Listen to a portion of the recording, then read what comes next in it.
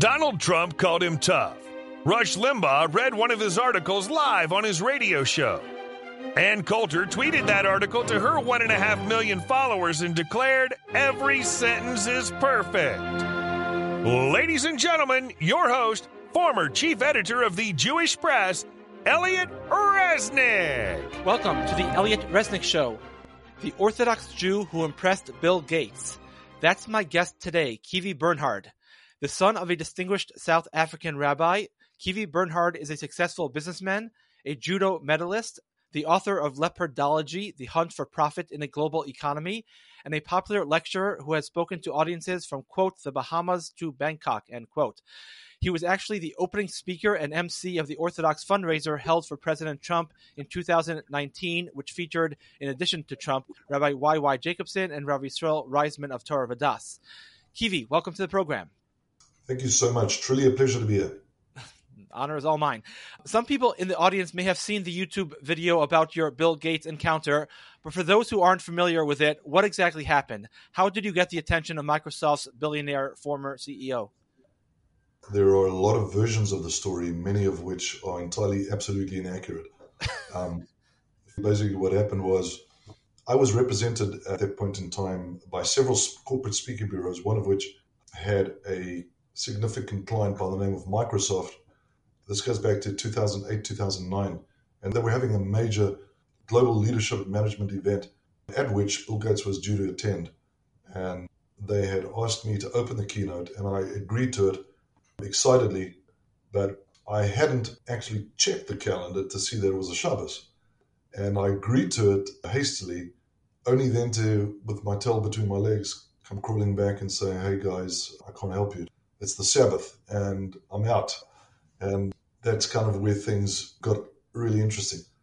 I got contacted by a senior vice president at Microsoft who threw a checkbook at me that was open. I said, "Help yourself to anything, just be there and make it happen." I said, "I can't, it's the Holy Sabbath." They ended up changing the date of the event from the Saturday to the Sunday. I did the event, Bill Gates did not attend, he wasn't able to. Many, many months later, I had an interaction with this guy, this senior vice president, who I kept up with, by the way, and we actually built a nice rapport. He mentioned to me that he was on a plane with Bill Gates and some other executives, and we were discussing this event. He inter alia mentioned, "Hey, what happened there? How come you had to move it from the Saturday to the Sunday?" He said, "Hey, there's the craziest thing. There's this guy who was speaking Sabbath observant. We threw money at him, but nothing budged him." And Bill Gates had purported to have commented, "I wonder what it must feel like to have something money can't buy." One thing I don't understand is, even if you're a phenomenal speaker, why were you so important they would throw money at you? There are other great speakers out there. You're not the only one in the world who's a great speaker. Right, so I'm not so important. They wanted Leopardology, which was my package. Leopardology explores the hunt of the most successful feline predator on Earth, the African leopard, and it parlays its incredible success rate from the bush to the boardroom. We extract lessons of critical execution, essentially operational management, from this. And it happened to have achieved nothing to do with me whatsoever, but because Hashem decided that's what should happen with it, it achieved some notoriety and success in the ABC suites of the corporate business world. Could you give one example of a lesson we could take from a leopard? Ironically, business now has become more about relationship than ever before. And that's counterintuitive to hear in a WhatsApp, texting, Instagram, email world that we live in. It is so saturated, it has so washed itself out of its own energy that the ability to connect with someone as a human being one-on-one has more value than it actually ever has had before. So one of the fundamental pillars, there's 6 pillars of what I call positive predatory thinking that are instinctive to the leopard, that they take with them on the hunt just by virtue of how they operate. And pillar number 2 is this total comfortability with self. Leopard use their camouflage, not sometimes, not when it's applicable, not on the occasion, but consistently and absolutely every single time they hunt. Because literally who they are, being comfortable in their skin, right, using the tooling and the apparatus that they've been given is a fundamental aspect of their core proficiency. They don't just acknowledge it, they rely on it, they trust it implicitly. And this is a very key kind of component. You really need to take inventory of who you are as a human being and what your skill set is, what your skill set is not, what your application is, what it's not, where your comfortability is, where it is not. You have to identify it, then you have to own it with absolute implicit trust and never leave home without it. Leopard use their camouflage to absolute precision, excellence beyond. Leopard come within 6 to 8 feet of their prey, their client, before they terminally close it for all-time profit share and market acquisition. Right? You know, the lion, that are their biggest competitors, charge within 30 to 60 feet out because they don't have the cover. And by the way, lion hunts are successful 54 to 56% of the time. Leopard have a close rate of client retention 76% of the time. Think about that. It's phenomenal. That means that 3 out of 4 calls that you make, 3 out of 4 client contacts that you pursue, you close for long-term client retention. How does this happen? It's phenomenal.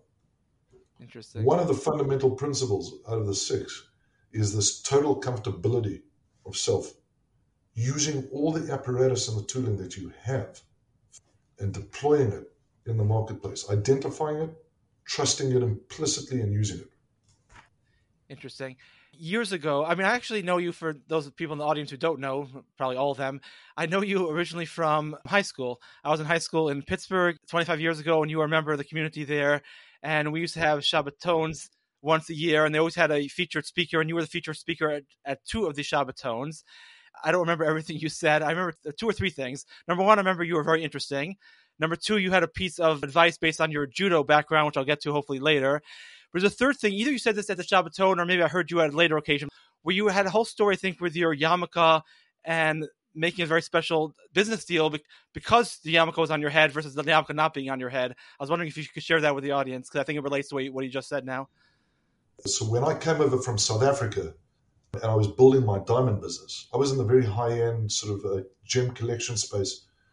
And it was an extremely, extremely difficult thing to arrive in the United States from South Africa and kind of acquire market share and develop literally client by client by client. I sold that business, thank God, in 2016, and I have really wanted to go to Israel, smoke good cigars, learn Hasidus all day, and sit on my peset and drink cafe afuch. But through the grace of God, myself and a couple of partners climbed into a very involved petrochemical technology that we acquired, and that's really what I'm busy with today. But at that time, when I was building my business, I came to the United States in 1997. And very, very early on, when I was living in Pittsburgh, I lived there for 3 years. There was a client out in, he operated out of Youngstown, Ohio, but he lived and he had a business administration sort of office about 45 minutes outside of Pittsburgh, Pennsylvania. And he was a massive, massive player, this guy. Ted Young was his name. Young's Jewelers. And he had a grip, this guy, on all of the old Carnegie Mellon, Andrew Carnegie money, the generational money in the Valley, the whole Ohio, West Virginia, Pennsylvania, Pittsburgh Valley. And he'd been serving families for generations and very high-end stuff.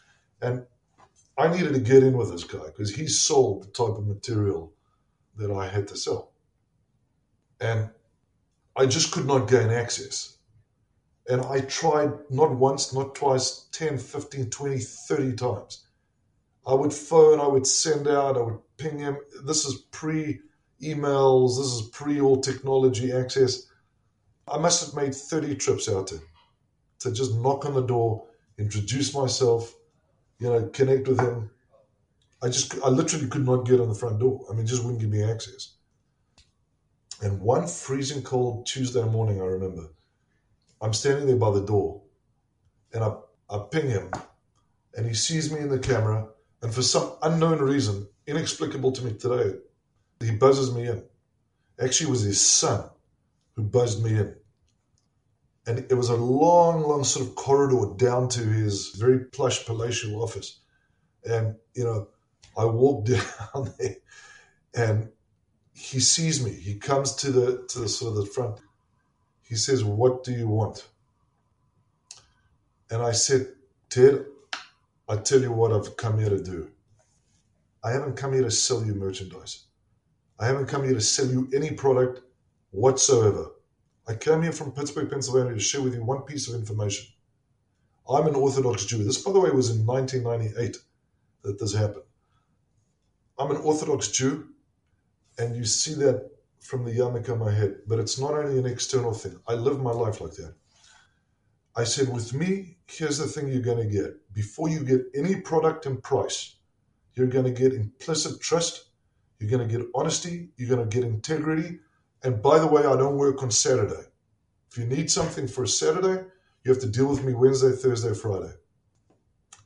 I stuck out my hand and I said, "Thank you so much. Have a great day and all the best." And I literally turned around and I started to walk out, right down the corridor. I get to the end, and he has to buzz you out, right? Uh-huh. I get to the end, I put my hand on and they can see me in the camera. As I'm standing there, and I literally hear, just like that. I hear him like whistle. And I turn around, and right down at the end of the corridor, there's Ted Young, and he's like this.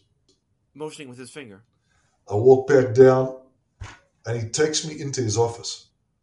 And I come in there, and I was absolutely flabbergasted as to what my eyes were seeing. I could not believe what I was seeing. His entire office was laden with Nazi memorabilia. All sorts of flags, I've never seen so many swastikas in my life. Guns, literature, pieces of art. I'm not talking about a piece or two. I'm talking about an entire library of this stuff. I'm looking at this. He doesn't say a word. He just motions me to come over. Come over to this huge mahogany cupboard, massive. He puts on a pair of white gloves. He leans in, he opens it up. And in there, I see there's a helmet with a bullet hole on it, with a Nazi, with a swastika. There's 4, 5, 6 different weapons. There's a sword with a tassel and a swastika logo on it. Written right across the blade of the sword, Eichmann, etched into the blade. He pulls out this Luger. A Luger was a famous 9mm weapon that the Nazis favored. He pulls it out. It's clear there's no magazine in it, and it's beautifully chromed with a huge swastika etched into both sides of it. And he holds it in his hand and he says, "This was Hitler's sidearm." Now I'm looking at him, I'm looking around, I will take him out and dismantle him in ways he doesn't know yet. I will put him on the floor flat, they'll need an ambulance to pick him up. I have no idea what's going on over here. I don't know if this guy is he a skinhead? Is he a Nazi sympathizer? Is he an anti-Semite of note? What's his story?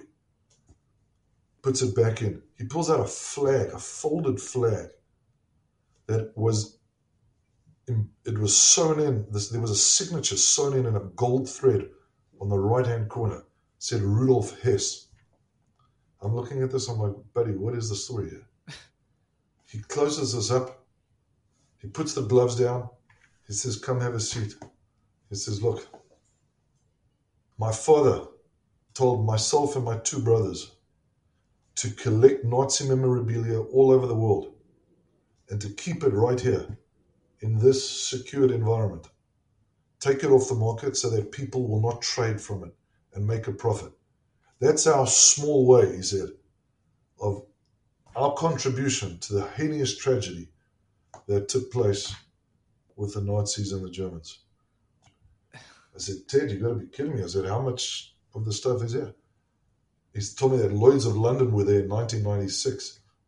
And at that time, They valued the collection at about $4 million. This is 1996. Wow. Unbelievable. Keeps it off the market. This is before eBay and Right. trading platforms in which you could, sell the thing for millions. I said, so it just sits here and does nothing? He said, yeah, it sits here, does nothing, off the market, unavailable for people to profit on. I said, that's incredible. I thank you personally, and I thank you on the part of my people. And then he said to me these 4 beautiful words. Kivi, now tell me. And we discussed business. I told him what my story was. He said, come back with a couple of things. Let's look. I might have some clients. We ended up doing business for years, millions and millions of dollars of business. Wow. So that happened because on one occasion, instead of bringing product to the table and competing at price and product and all other mechanisms of competition, delivery, packaging, etc., I left all of that at home. And I took one thing with me, myself, who I am. Not what I do, but who I am. I took it with me, like a leopard. And that's what he bought. It's a fascinating story. The story I have in mind, I don't remember the story at all. All I have is an image of you coming out of an elevator with a yarmulke or something. Do you have any idea what I'm talking about? Story. Different story. That's all I remember is the elevator. But that's Mark Rich and Company. They headhunted me when I first started my working career after school. I worked in a raw materials trading operation in South Africa, and I traded raw materials. And I got headhunted by Mark Rich and Company, literally about a year after I was there. And they invited me to London to interview for a position trading oil, to go to Switzerland and trade oil. So you sell your soul, but, you can make a very significant amount of money. You have no life. You're unlikely to be married at the end of 2 years, but you're successful, right? But I was 23 years old. And I traveled to London. They interviewed me for like 4 days. It was grueling, absolutely grueling beyond. And literally at the end, these 2 guys were seeing me off to the elevator. And as I walked in, they said, we look very forward to being in touch. I would go home, tell your wife to start packing.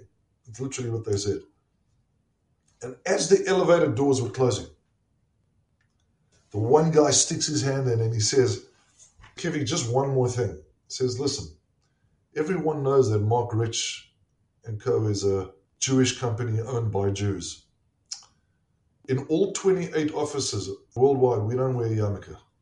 He said, we don't wear a keppel. A keppel is how they say yarmulke in Europe. He says, because we don't like to throw it down people's throats. And he said, I hope that's not a problem.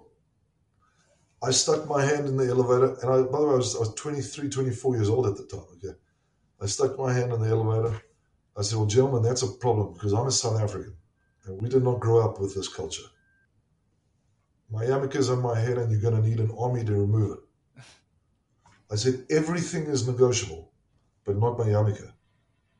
And the guy held the elevator door, and he said to me, well, everything is negotiable on our side, except for the yarmulke. Only a Jew can say that, right? yes. Now you remember the story? No, I don't remember the ending at all. I just have that elevator scene in my head. That's all I remember. Yeah, that's what happened. And that was that. Got in the cab, went to Heathrow Airport, never heard from him. Wow. You got hired in heaven, even if you didn't get hired by the company. But exactly right. Okay, so you wrote an email to me last month, and in that email you argued that 10/7 has served as something of a wake-up call. You wrote that too many frum Jews before this date have been focusing on wealth and ostentatiousness rather than on our godly mission. Can you elaborate? Yeah, I mean, I don't recall using those exact words, but I was paraphrasing, but yes, more or less. Well, no, absolutely. I mean, basically, the bottom line is that, listen, this is no secret, right? And this is an important discussion that really needs to be had at length, and it needs to be had in an intellectually intelligent and honest way. Around kitchen tables, around dining rooms, around Shabbos tables, and most of all, actually, it's a conversation that needs to happen in people's own internal headspace. We from Jews have lived in an extraordinarily, in this last decade, an era, post-Europe, have lived an extraordinarily abundant life. And it's one of the challenges, right, of spiritual pursuit, because it's difficult to develop a total reliance on Hashem, which is what we need to do. That's what bitachon is. Bitachon is not trust in God. Bitachon is absolute reliance, as the Sfarim say, she'en zulas acher, that there is no other thing that on which I rely. It's very difficult to do that when you've got $5 and $10 and $100 million sitting in a bank account, and you're fifth and sixth and seventh generation American. You're living in Lakewood, and you're 4 generations from great-great-granddad who, worked in a fruit shop, bought the building, owns half of Manhattan, and you're now in cash advance in MCA and running 17 Amazon businesses because you've leveraged, right? Driving a $75,000 luxury car, you and your wife, etc. It's very difficult to kind of really develop these sensitivities. By the way, this is a very, very difficult discussion to have because you have to balance it. So there's nothing wrong with, a luxury watch, which I happen to love. There's nothing wrong with that. There's something wrong with 35 of them. There's something wrong with putting your 7-year-old kid on a private jet to go down to the Bahamas for the weekend for Shabbos, and the private chef that you're bringing along for $25,000 to make Shabbos for you and 6 friends. There's a problem with that. Conceptual problem, not a transactional problem. You have the money, you can afford it. Absolutely. There's a certain loss of sensitivity to the spirituality of money, of consumption, of are we serving it or is it serving us, that gets lost in the equation. And that becomes very detrimental, becomes toxic to spiritual consciousness, what I like to call divine consciousness. And this is something that we have suffered for tremendously. And it's, by the way, it's been the big 800-pound gorilla, the pink elephant in the room that no one wants to speak about. The Rosh Yeshiva just, as long as there's money coming into the yeshiva, we're good to go. We don't look under the sheets too much because kesef na'aneh takol, geld, money. So this has become a very tricky space. And that's why this discussion really needs to happen in the quiet. Yourself, your wife, your friends. You don't want to be punitive. It doesn't mean you cannot enjoy and engage life. It's really about just developing this sensitivity and really understanding, is this the dog wagging the tail or the tail wagging the dog over here? And what has become of this consumption and this incredible wealth that we're living in? The reason October 7th had such a significant impact, I believe, on this equation, and that it will, and this is, in my mind, one of the key things that Hashem was really looking to dial out. We don't need Hashem so much. We just don't need him. We're financially independent. We're socially independent. We're organizationally independent. There are tzedakah organizations, very sophisticated. I mean, they're Bikur Cholim organizations that take care of patients that don't have money for this, that, the other, for Shabbos. Everything is self-sustained in the Jewish community. It's incredible. It's one of the reasons, by the way, they hate us so much. We are fabulously self-sufficient and organized at a level of efficiency that is above and beyond what the Gentiles of the world could even fathom to put together. The problem with it is it squeezes God out of the equation. October 7th, here's what happened. Several of our checkboxes that we had organized, that we absolutely had structured, funded, organized, were dependent on, collapsed. The IDF totally, absolutely collapsed on October 7th. The Mossad totally and absolutely collapsed on October 7th. The Shin Bet totally and absolutely collapsed on October 7th. This social ideology that Israel has been working for 75 years, but particularly the last 25 years, of this kumbaya, no problem, West Bank, PA authority, we've got the thing sorted out, we know these people, we know how to deal with them, we're talking to them, love the Arabs, love the Palestinians, it's no problem, we're going to work with them, we have Hamas under control. bring them in to work for you en masse, no problem. Get things happening for the Palestinians. It's all going to work to our favor. Collapsed. This is the ideology that I've been operating under. Collapsed. Hang on a second. It's no joke. Meir Kahane was right. I ridiculed him. I absolutely downed him. I said he's a right-wing nutcracker. Turns out they've been not correct, but absolutely and precisely correct, literally to the letter. It's a massive, massive collapse moment.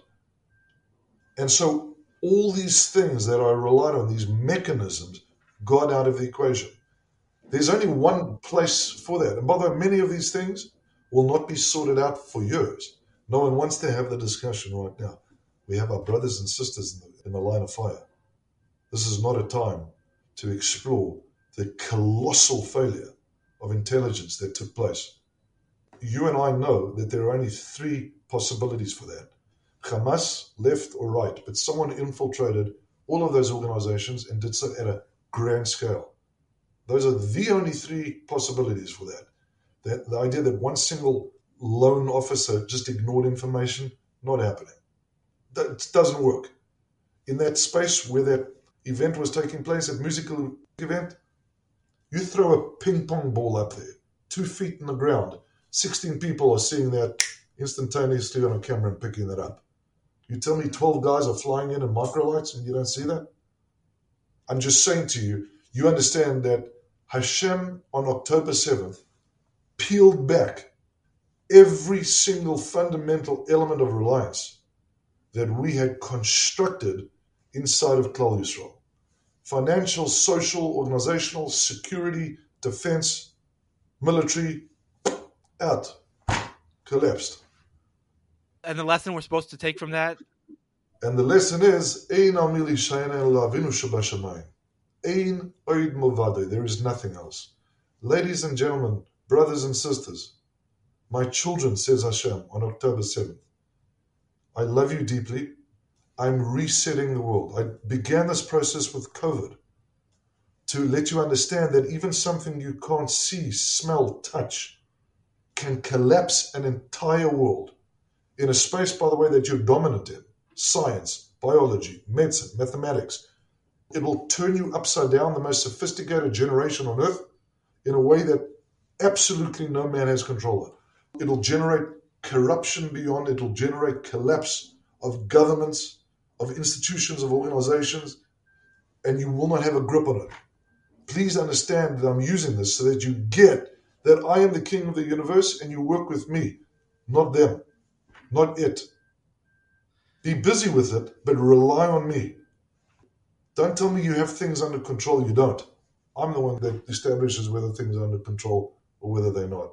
Right. Do we work with it? No. We go out there, we make a tremendous amount of money with PPP, with PPE, God knows what. We go out there, we leverage. It happens to be some of our best financial years ever, post-COVID. We use the system, this, that, the other. We're flying up and down in private jets. Money's flowing.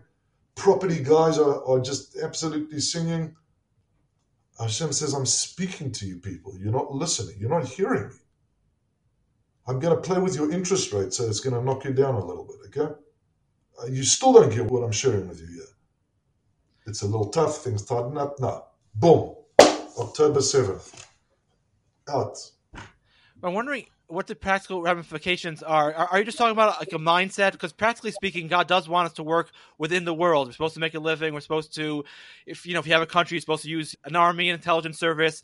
So are you talking more about a mindset, or are you talking about something else practical in terms of our actions? Talking very practically. I'm talking very, very practically. You built a business, that's what you rely on. You have money in your bank account, that's what you rely on. You have a beautiful home in Muncie, that's what you rely on. You have a beautiful car that's going to drive you up and down to work. That's what you're relying on. So what should we be doing instead? You need to redial your reliance. I want you to be busy with the car. I want you to be busy with the house. I want you to be busy with the business, with bankers, with board meetings, with transactions, with engagements. Because you live in a physical, material world. Dira betachtonim, you live in a physical material world where I put you. I built it. I need you to see me in it and to rely on me in that world, not on it. I want you to be busy with all of these things you're busy with. Innovation, technology, science, biology, math, the development and the evolution of society to the best of its capacity.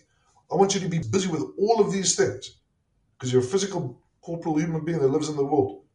I don't want you relying on any of them. I want you relying on me. So it's more I want mental. you to be busy. It's not mental, it's practical. This is the entire work of bitachon. This is all it is. I want you to be busy with it. I don't want you to rely on it. Go get a degree, please, in accounting. Become a forensic accountant from Torah. Bigdusha Batara, kosher. Go be the best forensic accountant you can be. Do not rely on it. Rely on me. It doesn't make you a living. I make you a living. Right. I want you to say that. I want you to think it. I want you to operate within it. I don't want you worrying that they're not going to renew your contract next year and driving yourself absolutely crazy, having no shalom bayis. I want you busy with me. Rely on me. Hashem, I've got a problem. I heard at the office there's a possibility they may not be renewing my contract in 2024. You know, Hashem, that I have a family to support. I have tuition to pay. I'm acknowledging that you are the one that does this, and I'm leaving it in your hands. You are the only one that can do this for me. Hu heitiv lanu, hu meitiv lanu, hu yetiv lanu. I know that you're working for me. I know that you're busy for me. Hashem, you are the one that can do this, and I'm relying on you. I'm going to do my hishtadlus. I'm going to a meeting on Tuesday morning at 10:30. I'm going to present myself and present my case. I'm not relying on that. I'm relying on you. It will absolutely redial the whole mindset. And this is what we don't get. We have put Hashem in a silo.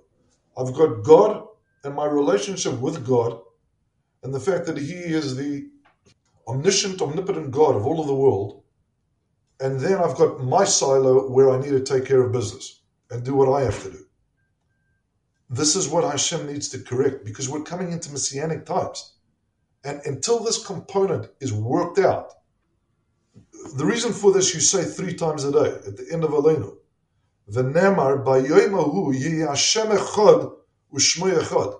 You cannot have a Messianic era until what comes out of my mouth and what is deep in my heart are one and the same thing.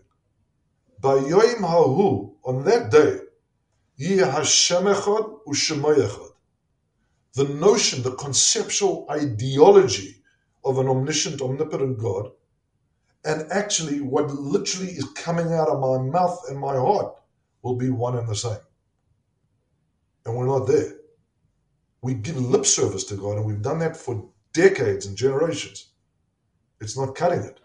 And October 7th was a massive, massive wake-up call to that. The things that you've built, that you rely on, that you say you have management and control of, you do not.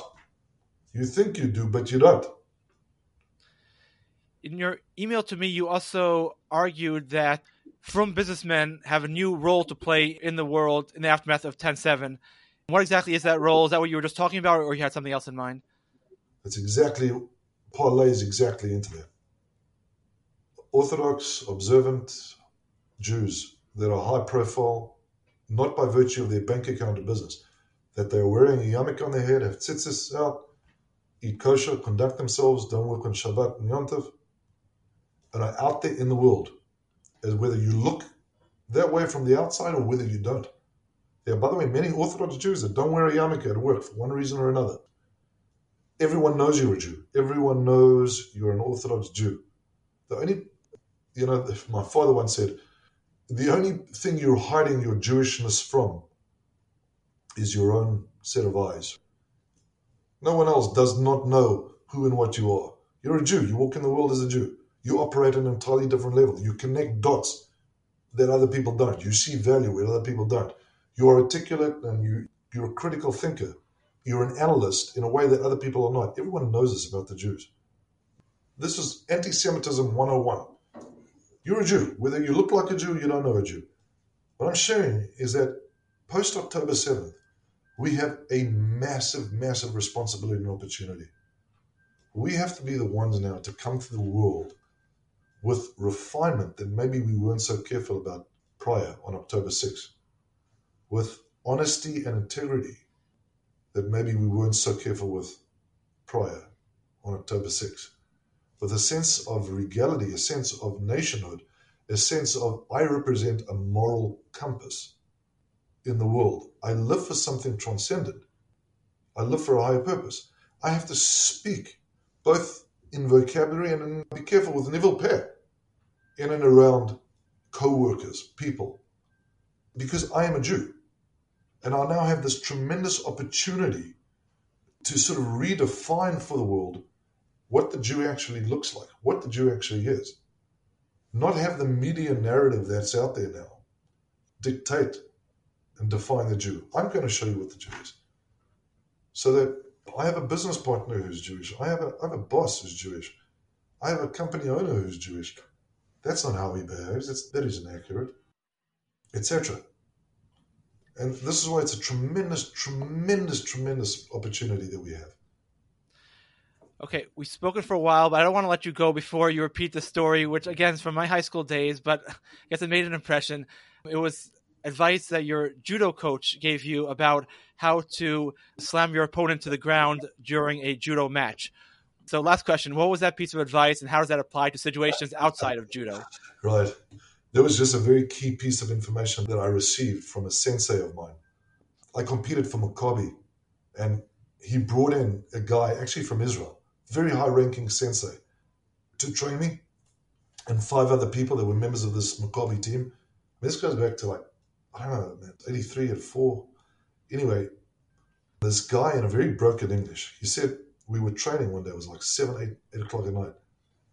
So Zempo Ukemi is a certain move where you pick someone up and throw them over your shoulder, right? It's a very fundamental move in judo because it derails someone, it gets them off their feet. You pick them up, you then drop them and sort of drop roll them, and you land them on the mat. And this guy, in the middle of this training, he stops. He calls everyone to stand up and stand in a circle. And he comes to us and he says to us, no. Your destination is not the mat.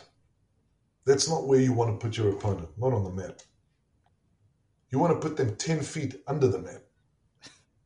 That's your destination. You don't shoot for here, you shoot for there. And you get there, that's a minimum entry. But it was just a headspace that he gave me about our personal sort of capacity. There's a half measure and then there's a full measure. And then there's something beyond the full measure. And that's a space that you really kind of want to... It's actually interesting, by the way. Hanukkah has this message sewn into it. In the deep Kabbalistic sources, they speak about Shemin, which is from the language of Shmona, 8. It's beyond the natural order. The 7 are the parameters. That's where the mat lives. But then there's Shmona, which is 10 feet under, in a different dimension that you kind of want to get to, and light that you have access to as a Jew. 7 being the week and 8 being, I guess, beyond the natural order of the week. I think also 7 musical notes, or something like that. So I guess the 8... No, it's 7 aspects of light in the prism refraction element. By the way, it says online you're a judo medalist. That means, I guess, you didn't win the whole championship? Or what does medalist mean in that particular case? Over the course of my years, I took 2 golds, I took 2 silvers, and I had 3rd place in a national somewhere in South Africa. Oh, that's nice. These are all South African competitions you were in, or? And Maccabi. Okay, very nice. Maccabi games, yeah. All right. Well, it was a real pleasure and honor having you on. My absolute pleasure. Wish you the best of success. Thank you. Yes. And all the best to you, Elliot, and the good work that you do. May be blessed to continue to do so for many years. All right. That does it for us. If you like this podcast, please consider subscribing to it and giving it a good rating and a nice review if you're so inclined. I hope you enjoyed the episode and have a great day or a great night, depending on when you're listening to this podcast.